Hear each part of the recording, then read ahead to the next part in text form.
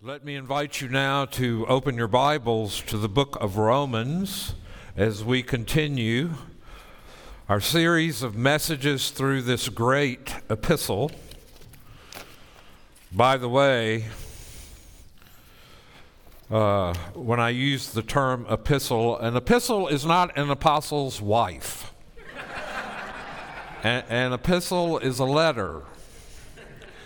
And I think so at times past, I've even been asked that question before. I won't say where, because people I know from all over listen to this Facebook posting of the sermons, and I have to be careful now. I've realized that I can no longer use names, especially if I'm not saying something real building up, which probably means I don't need to say it, right? So with that said, let's get it right to Romans chapter 1. We're going through the official literary analysis of the greeting of Paul to this church at Rome.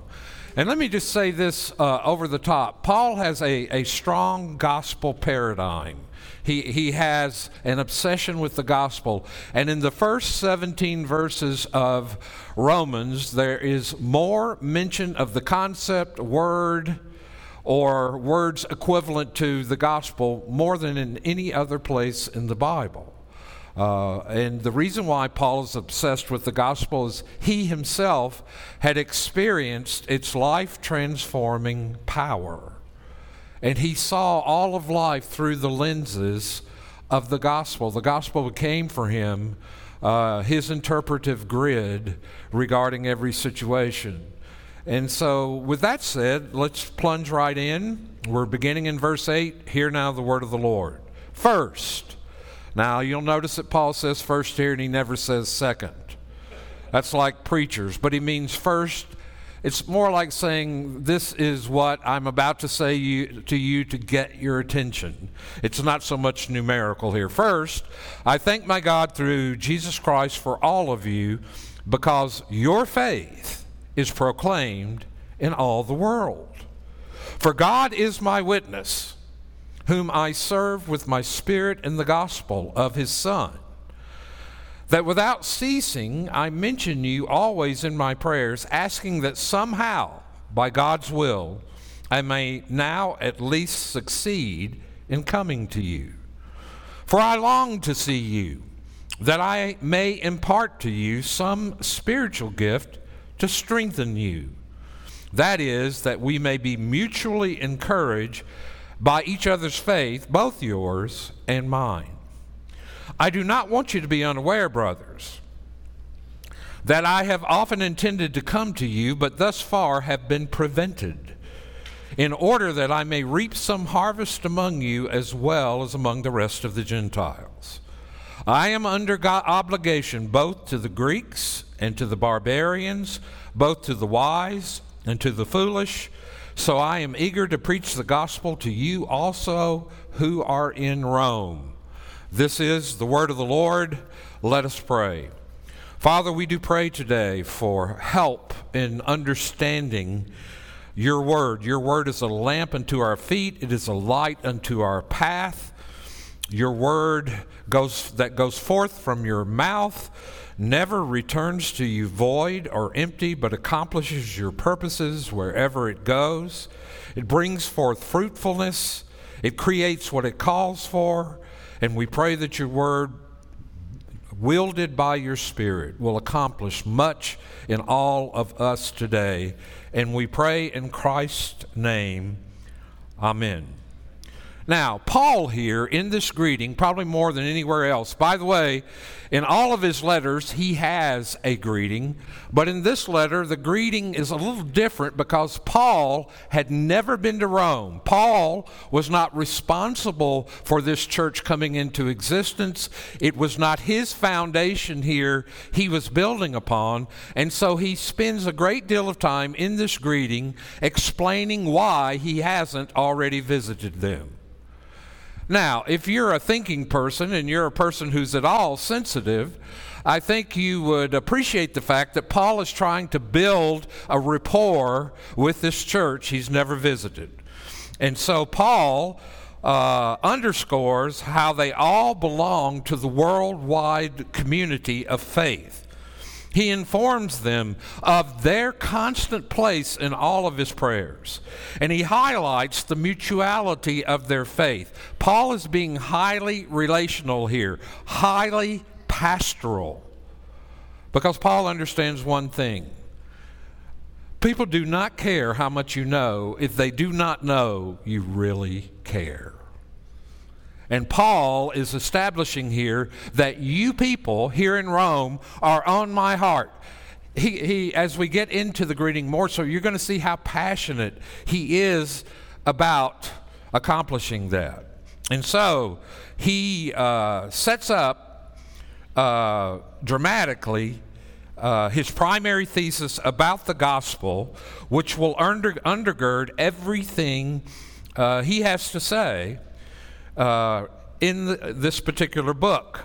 That is, everything he says about this in this letter about sin, salvation, transformation, Torah or the law of God, hope, Israel, ethics, mission, and community are all built upon the foundation of his gospel. Now, I wonder, this is not clearly said anywhere, but I wonder if Paul, as he wrote to the Galatians, was so astonished, so absolutely floored that they had lost the gospel so quickly and were turning to another gospel. Perhaps Paul's passion to get to Rome is to find out exactly what these people were embracing as the gospel. Because the gospel is something that can be lost rather quickly.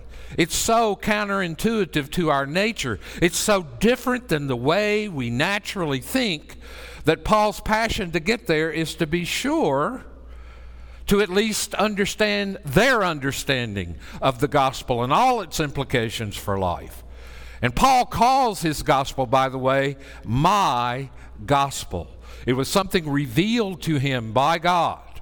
The book of Galatians talks about how he received it not from men or not from Jerusalem or not from other apostles, but rather God revealed it to him. And his passion was to arrive there. I cannot stress enough how much Paul stresses the theme of the gospel that he began with in verses 2 through 4 throughout the rest of this particular letter. And so his concern here is to visit, but since he can't visit at that moment, he sends the next best thing. He sends his whole theology of the gospel in this particular letter.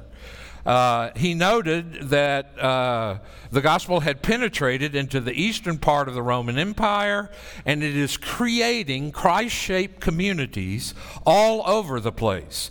The very one he is now addressing. The gospel is the divine power unleashed to save Jews and Greeks. The gospel unveils divine righteousness to judge as well as to justify. The gospel is a message from God about God, and it invades the world in its proclamation and creates new people by creating faith in those who hear it. J. Gresham Machen said in his book, Christianity and Liberalism, which I would recommend, just as relevant today as it was the day he wrote it, I think back in the 40s. And he simply said this: it is one of the most astounding and amazing things in the whole world that simply by telling people a story about who Jesus is and what he has accomplished, it changes their lives forever. Isn't that astounding? A story. But the story is a unique story and a powerful story about the person and work of our Lord Jesus Christ. And so the gospel itself has become an instrument of God's saving activity, an action that drives preaching and praying and praxis or lifestyle. In these brief words, Paul is beginning to invite his readers to identify with the message and to share in the promotion of his particular apostolic mission to take the gospel to places it had never been before. The wonderful power of the gospel is this: it creates in us what it calls for from us. The gospel creates faith. What is called for us in response to the message of gospel? Faith and repentance. The very word and power of the gospel brought home to our hearts by the powerful application of the Holy Spirit creates the very thing God calls for from us, which is the gift of both faith and repentance, our responsibility to turn away from our sin, turn away from our self-salvation strategies, turn away from our own righteousness, and turn to Christ himself and to receive from him his gift of righteousness and forgiveness. The gospel power, that's the power. We'll talk about that more next week. But it creates what it calls for. Paul tells us later in this same book in Romans chapter 10, faith comes by hearing, and hearing by the word of God. People have spiritual death. Everybody is born physically alive, but spiritually dead. What is it that God uses to quicken us? What is it that God uses to build faith in us? What is it that God uses to create a desire to repent in us? It is the powerful message of the gospel. Are you tired yet of hearing me say that? You're going to be hearing it because it is saturated in this book.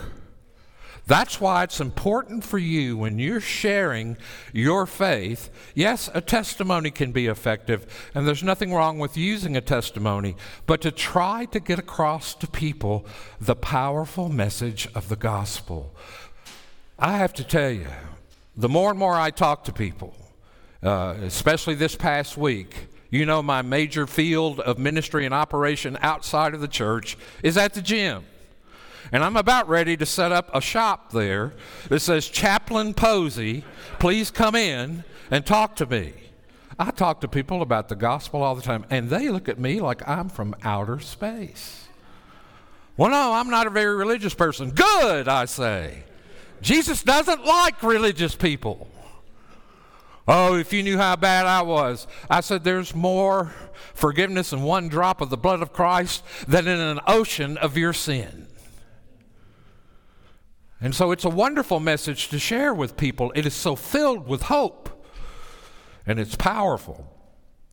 And so the backstory here, or background story, is that Paul sees himself as playing a key role in God's plan to extend his salvation to the ends of the earth. Isaiah in chapter 6, 66, verses 19 through 20, says the very same thing, that the gospel would go as far as Greece and Libya and Spain. In a similar way, Paul envisioned his apostolic ministry as taking shape of an arc that went from Jerusalem to northern Greece to Rome and to Spain. That was the known world he's speaking of at this moment.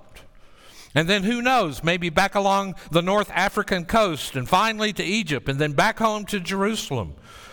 So just as the Psalter encouraged God's people to sing praises, not only for the people of God themselves, but for the nations, so too. That has always been God's heart, by the way. God's heart has always been toward the nations, not just toward the Jews. The Jews, Israel, was chosen by God, selected by God, adopted by God as sons and daughters of his for the purpose of bringing the light of the gospel and the glory of God to the nations. Never were they to separate in such a way. Now there was more separation in the old covenant than the new, but never were they to separate themselves from having any kind of impact on the nations around them. The gospel is international in its scope. It is multi-ethnic in its scope. One of the beautiful things I enjoy about this church is not everybody looks like me. Not everybody comes from the place I come from. We have people from all over the world here. And to me, that is a beautiful picture of Paul's heart and desire here. Now, one last thing. Do you ever doubt? Do you ever have doubts about your faith? You entertain doubts about whether or not this is all true or this is some story somebody made up to manipulate you and get your money? Do you ever have doubts and fears like that? The worst thing you can do if you have that problem, and that's not unusual, and many people do, the worst thing you can do is absent yourself from the preaching of God's word. That's the dumbest thing you can do. It's just ridiculous. Because faith is the opposite of doubt and the opposite of self-reliance. And you can't doubt anything without faith in something else. And so when the gospel message is preached, it overpowers even our doubts and fears. And so Paul's introductory remarks go as follows. First, thanksgiving for the Roman believers.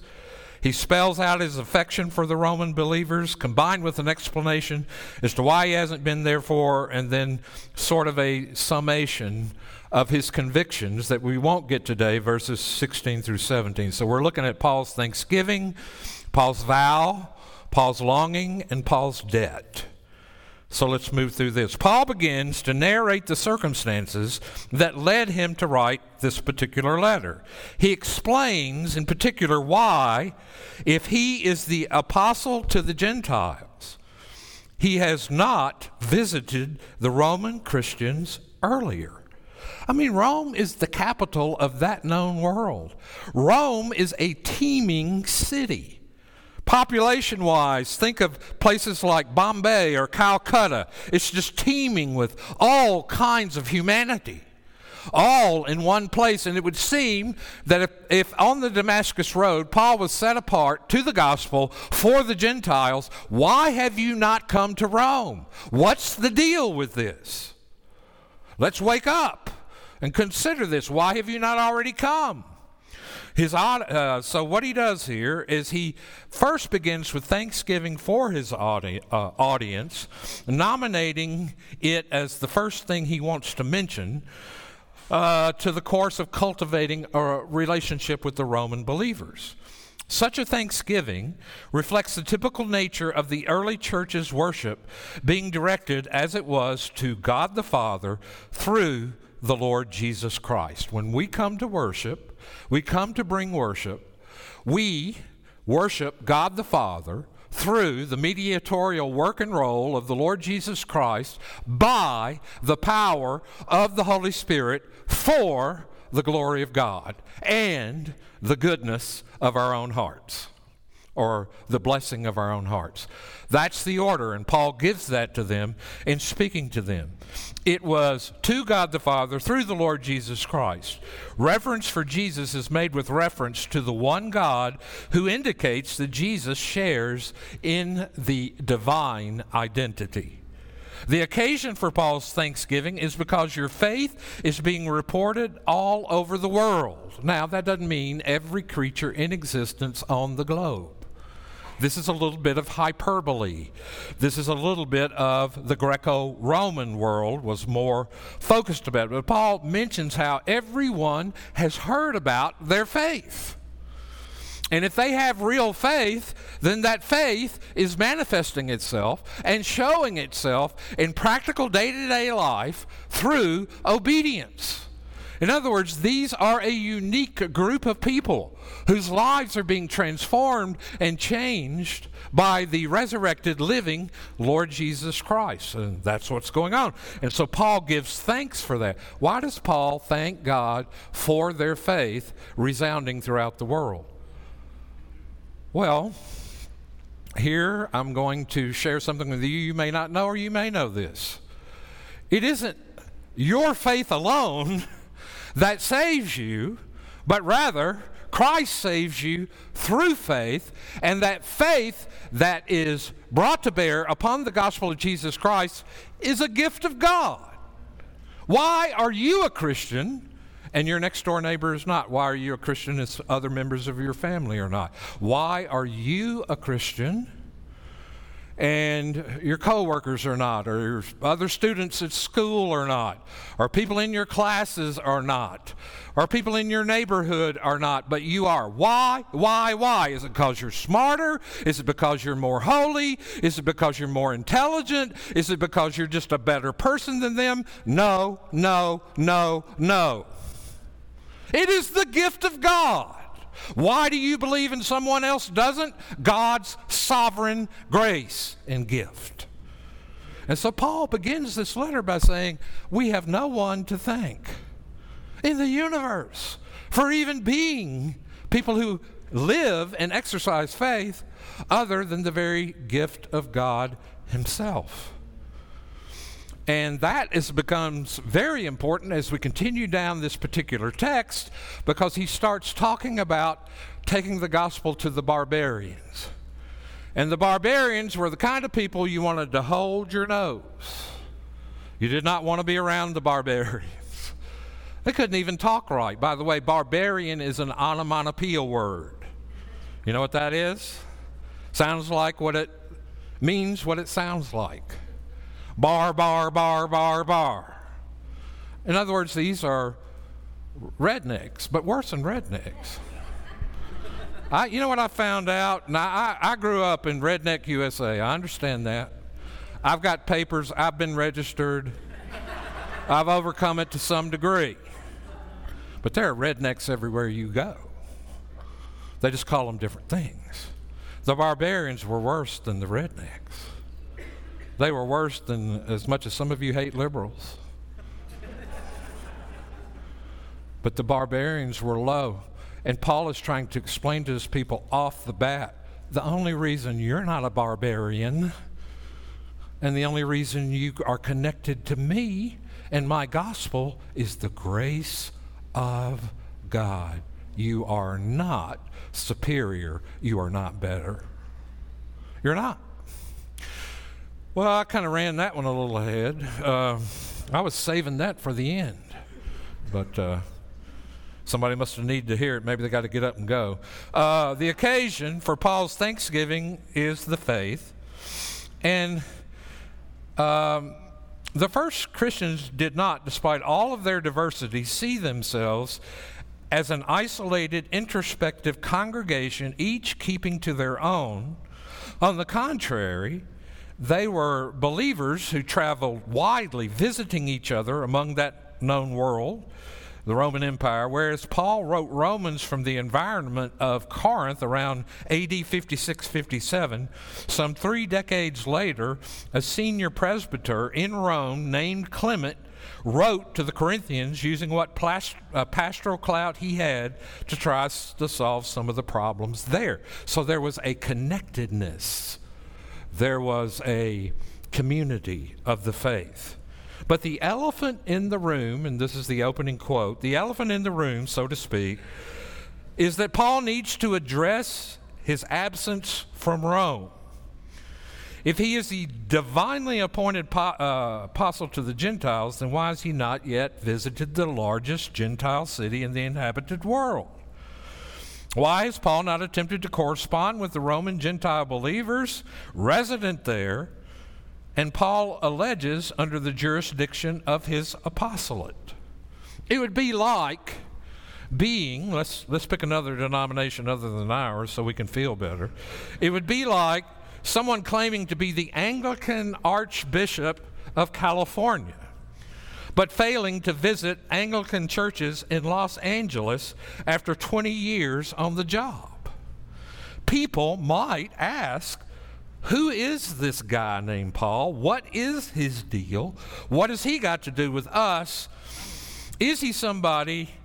If he is somebody, then why hasn't he visited us? Moreover, with Paul's reputation being what it was, he might not have been welcomed by some folks because of his controversial views, let's say, about the Torah and its place in the life of a believer. Whatever the Roman believers had heard of about Paul, Luke makes it clear that by the time Paul finally does get to Rome, the believers there were grateful and encouraged by his arrival. So he's sort of mending fences, as it were. You can imagine there's nothing worse than silence, because silence leaves you open to what? To interpret things in the worst possible way. Somebody who doesn't speak to you for 2 or 3 weeks, who used to speak to you every day, it will eventually walk across your mind that maybe they're mad about something. Or maybe they're offended, or maybe I have something I did I'm not even aware of, or maybe they're in a crisis, or maybe they need some help. And so it's only natural for people to feel that way. But Paul goes to great lengths here as we can continue to show them that is not the case. Now, Paul could have said, well, let me just tell you. I'll tell you where I've been. I've been getting beat to a pulp. I've been preaching all over the Acts. The book of Acts gives us the journeys of Paul in his missionary situations, and lots of bad stuff has happened to this man. He has been hammered and pummeled and rejected and run out of town and mocked and laughed at and scorned, besides dealing with all the problems in the churches like Corinth and Galatians and Colossae and the Thessalonican church. And so Paul has been putting fires out all over the known world, and there's a good reason why he hadn't been there. But Paul doesn't do that because he's not like me. He's mature. So he says this. Paul endeavors in a number of ways to assuage any ambiguous feelings they might have about his ministry or motive. First, Paul stresses that even while he's engaged in preaching the gospel, God can testify as a witness to how constantly I remember you in my prayers at all times. Paul routinely reminded his audiences in different locations of the constancy of his prayer for them, and how he regularly made petition for their growth. Think of Ephesus, think of Thessalonica, think of Philippi, think of Ephesus, think of Colossae, think of Philemon. They're all over the place, Philippi. And so these prayers are windows into the Christ-centered devotion and pastoral heart of the Apostle Paul. He's a model for our own prayers if there ever was one. But while Paul was away, he had spent time doing the most valuable thing he could do for those churches, and that is pray for them. Secondly, Paul said he specifically prays for the opportunity to visit Rome, and then explains why he has not visited them to date. Paul's prayer for the Romans is that hopefully by God's will, the way may be open for me to come to you. What Paul means is that visiting Rome is at the very top of his personal missional agenda. Related to that, Paul explains in verse 13 that he has previously planned to visit them, but has been prevented from doing so up until now. And when Paul states, I do not want you to be unaware, brothers and sisters, he has in mind something like, do not get the wrong impression about me. Paul uses the expression often in his letters for getting the right perspective on contentious matters. The reason why Paul has not yet visited this church is not because of disinterest, rather he has been prevented from doing so, verse 13. Paul mentions that these hindrances, what these hindrances are at the end of the letter. By the way, this introduction, greeting, and passage of Thanksgiving is mirrored in chapter 15 and in chapter 16 of Romans. You can get a lot more information about what he's referring to in these verses from those verses, and we will see that when we get there, which will probably be about a year and a half from now. All right, so it's going to take some time. Now, I'm not Lloyd Jones. Martin Lloyd Jones preached, 1,800 sermons on the book of Romans. I love Martin Lloyd Jones, but the first book I ever bought from him, he's a Welsh preacher. He was a medical doctor who was called to the ministry, and he preached 4 sermons in the book of Ephesians on the prepositional phrase, but God. I thought, Lord, spare me. I don't know if I could take it. But it will take some time to get through this, and it's so much here, so much good, so much healthy. Enough of that.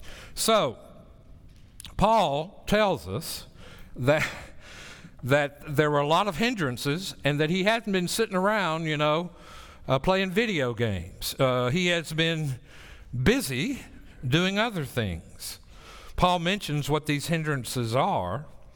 But what we can add from our knowledge from other letters, from Acts, that Paul also had to deal with church problems in Antioch, Galatia, Corinth, Thessalonica, in addition to beatings, imprisonments, and that tends to tax one's time. Whatever obstacles had prevented Paul from coming to Rome, Paul now thinks that they are sufficiently cleared out of the way to enable him to head to Spain via Rome. Sadly, the events in Acts chapter 21-28 show that Paul had no idea of the many misfortunes that were about to befall him that would hinder, again, his missionary agenda and plans. He would make it to Rome several years later, only after first being mobbed, arrested, enduring a lengthy imprisonment, a trial, and surviving a shipwreck. So this man's life was no Garden of Eden. It was misery, and it was difficult, and there was lots of suffering. I can remember, you talk about having your agenda undone. I remember when I came here in 1988 to plant this church, and we moved, our whole family, and I was so proud of this. I had an agenda mapped out that I thought, this is the greatest agenda you could ever have for moving to a city like Las Vegas and planting a church. And about a month here, God totally blew it up. He doesn't need my help. He's not real interested in my agenda. He's more interested in his agenda. And so I got humbled right away and just said, oh, Lord, I think I'm leaving. I don't know if I can take it. And I came out here full of fire, and it got doused really quickly by reality. I couldn't even open a bank account because the Presbyterian church in America was paying me, and this was during the Jim and Tammy Faye Baker era. And so they assumed anybody that was doing what I was doing that looked like me was a con man, and they would not cash my checks. And I said, the Presbyterian church has been in America longer than you've been a state. They still didn't cash the check. So here I am trying to plant a church, looking like the biggest loser in town, can't pay my bills, can't feed my family. God's people rallied, though, and they took care of us. But it was just such an education in the ways of God, which are not our ways. But anyhow, that's a long time ago. Paul gives 3 reasons for his intended visit to Rome. First, his longing to be with the Romans so that I may impart to you some spiritual gift to make you strong. Now, the words charisma, that is gift, pneumatikon, which is spirit, are normally translated spiritual gift, which they are here. Paul mentions spiritual gifts in Romans chapter 12, as well as in the book of Ephesians and 1 Corinthians, and even in Timothy. The spiritual gifts pertain to spiritual given abilities to serve and work among the churches in various ways. Paul here gives no indication at this point that he had a particular gift in mind that he could bestow on the Romans. Later, Paul will write that he wants the Romans to be filled with joy and peace and overflow with hope in the power of the Holy Spirit, which is part of the overall purpose of his ministry among believing Gentiles. Perhaps Paul meant no more to say that his presence among them will convey the full measure of blessing in Christ. However, spiritual gift should be more readily connected to the purpose of the letter itself. Paul was attempting to do with this letter what he could not do there in person. Paul cannot strengthen the believers in the in person, so he seeks to strengthen them by laying out the gospel in its theological depth and implications for living to the believers there. So it is my conviction in this passage, which is shared by many scholars, that the gift here is a spiritual gift called the gospel, Paul's gospel, which was given to him by God. And he knows that gospel will strengthen. By the way, there are people who hear this kind of preaching and say to themselves, why did Paul want to go and preach the gospel in Rome if there are already believers there? What's the gospel got to do with the person who believes? Isn't gospel Christianity 101? Isn't the gospel the way we enter into the Christian life? Isn't the gospel something we believe and see it in our rearview mirror for the rest of eternity? No. No. The gospel is not just the gate through which you enter the Christian life, it is the pathway you walk. It is the power of God unto salvation, all three tenses. You're saved from the penalty of sin in justification. You're saved from the power of sin in sanctification. And this is Paul saying the gospel is the power of God unto salvation to everyone who believes. Bleeding a little into next week, spare me. But not only that, he says the gospel will ultimately deliver you from the very presence of sin altogether. And that will be when you have the greatest sense of peace, joy, happiness in life forever. When you stop sinning. Because sin robs us of so much. It steals from us our joy. It steals from us and douses, as it were, the power of God unto salvation. Here's what Paul himself said in a prayer of thanksgiving to the Colossian church. He expresses gratitude for God for the way in which the gospel had come to them, bearing fruit and growing among them. The fruit the gospel produced was faith in Christ, love for the saints, and hope laid up for you in heaven.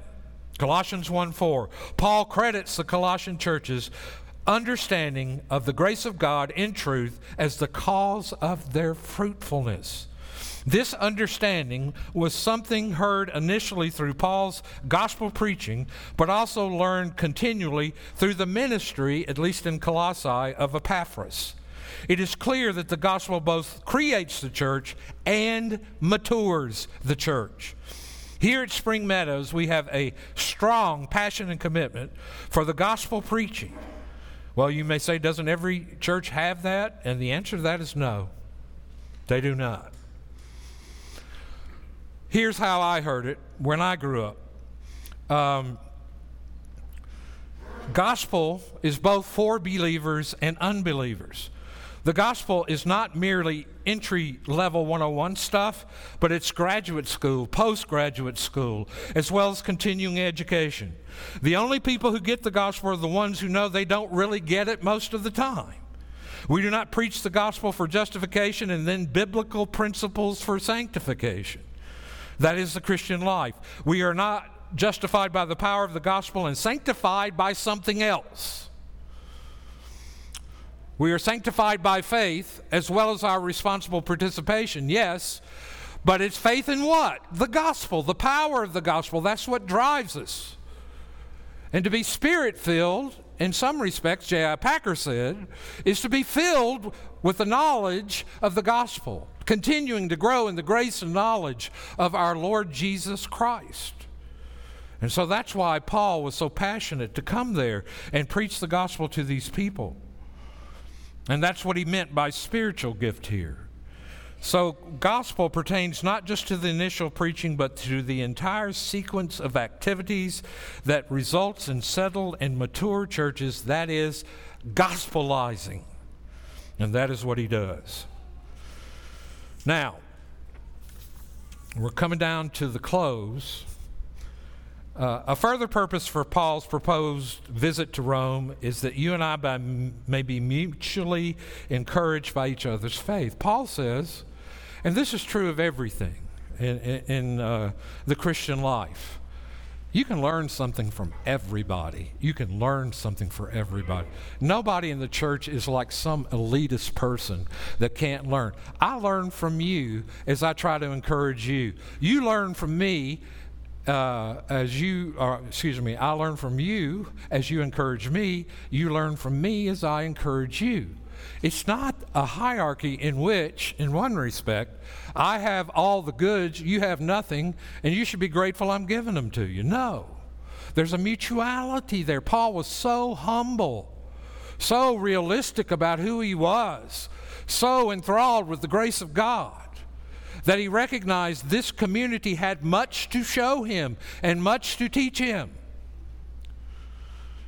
And as I tell people, my 2 church planting experiences in the PCA taught me far more than any contribution I made to what was going on. But Paul's intended purpose to visit Rome is that in order that I might have a harvest among you, just as I've had among other Gentiles.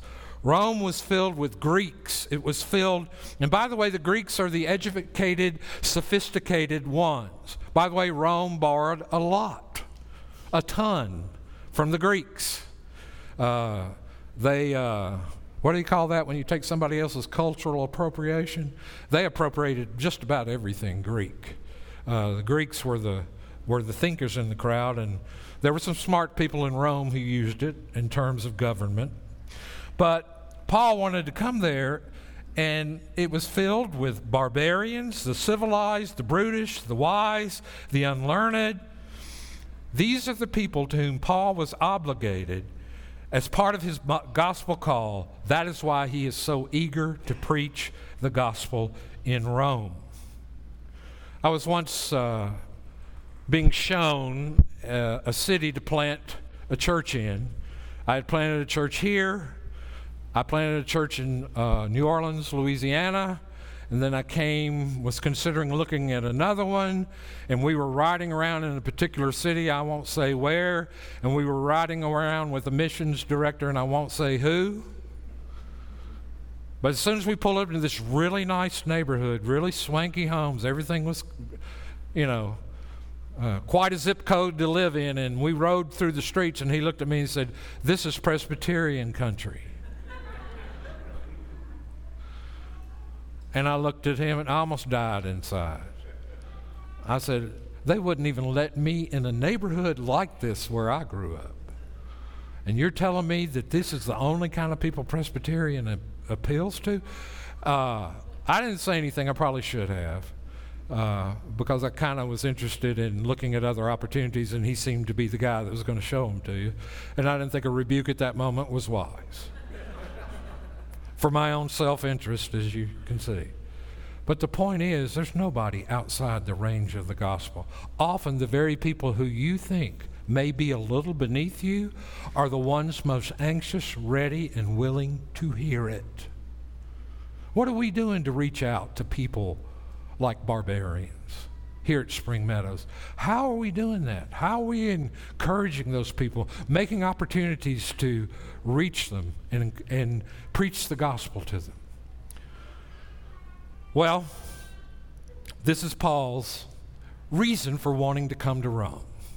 And he's just fired up about it because he sees it as a very strategic and yet fertile area for the gospel of Christ. One last story and I'll quit. My wife was back when we first moved here, and we got a lot of publicity about coming here to this particular city because everybody thinks this is Sin City. There are three bad places: Sodom, Gomorrah, and Las Vegas. So my wife was at a table at a ladies' event. And the people here were so excited we were here, they made her this badge, and it was kind of a glitzy, neon kind of flashing badge for Las Vegas. And so she sits down for dinner at this table, and some woman, maybe from the South, I don't know, but she looked at Pam and she said, "Oh, honey, Las Vegas." She said, "Why would we want a church there?" I said, "What'd you do?" She said, "I didn't do anything." She said, "I just was spellbound that anybody would say that." This is exactly where we need to be. If you moved here and you hate being here, wake up. You're here not for your own comfort. You're here to get the gospel to other people. This is a fertile area. So many people, you see it every day, living their lives without God, without hope in this world. And we need to wake up and see how we can get opportunities to share the gospel with them. The least, the last, the lame, the lepers are the people Christ came to save. Let us pray. Heavenly Father, we thank you for this word. We thank you for the Apostle Paul and what you have done in him and through him to even affect us here today in 2023 in Las Vegas, Nevada. And so we pray this word would come home to us and bear fruit.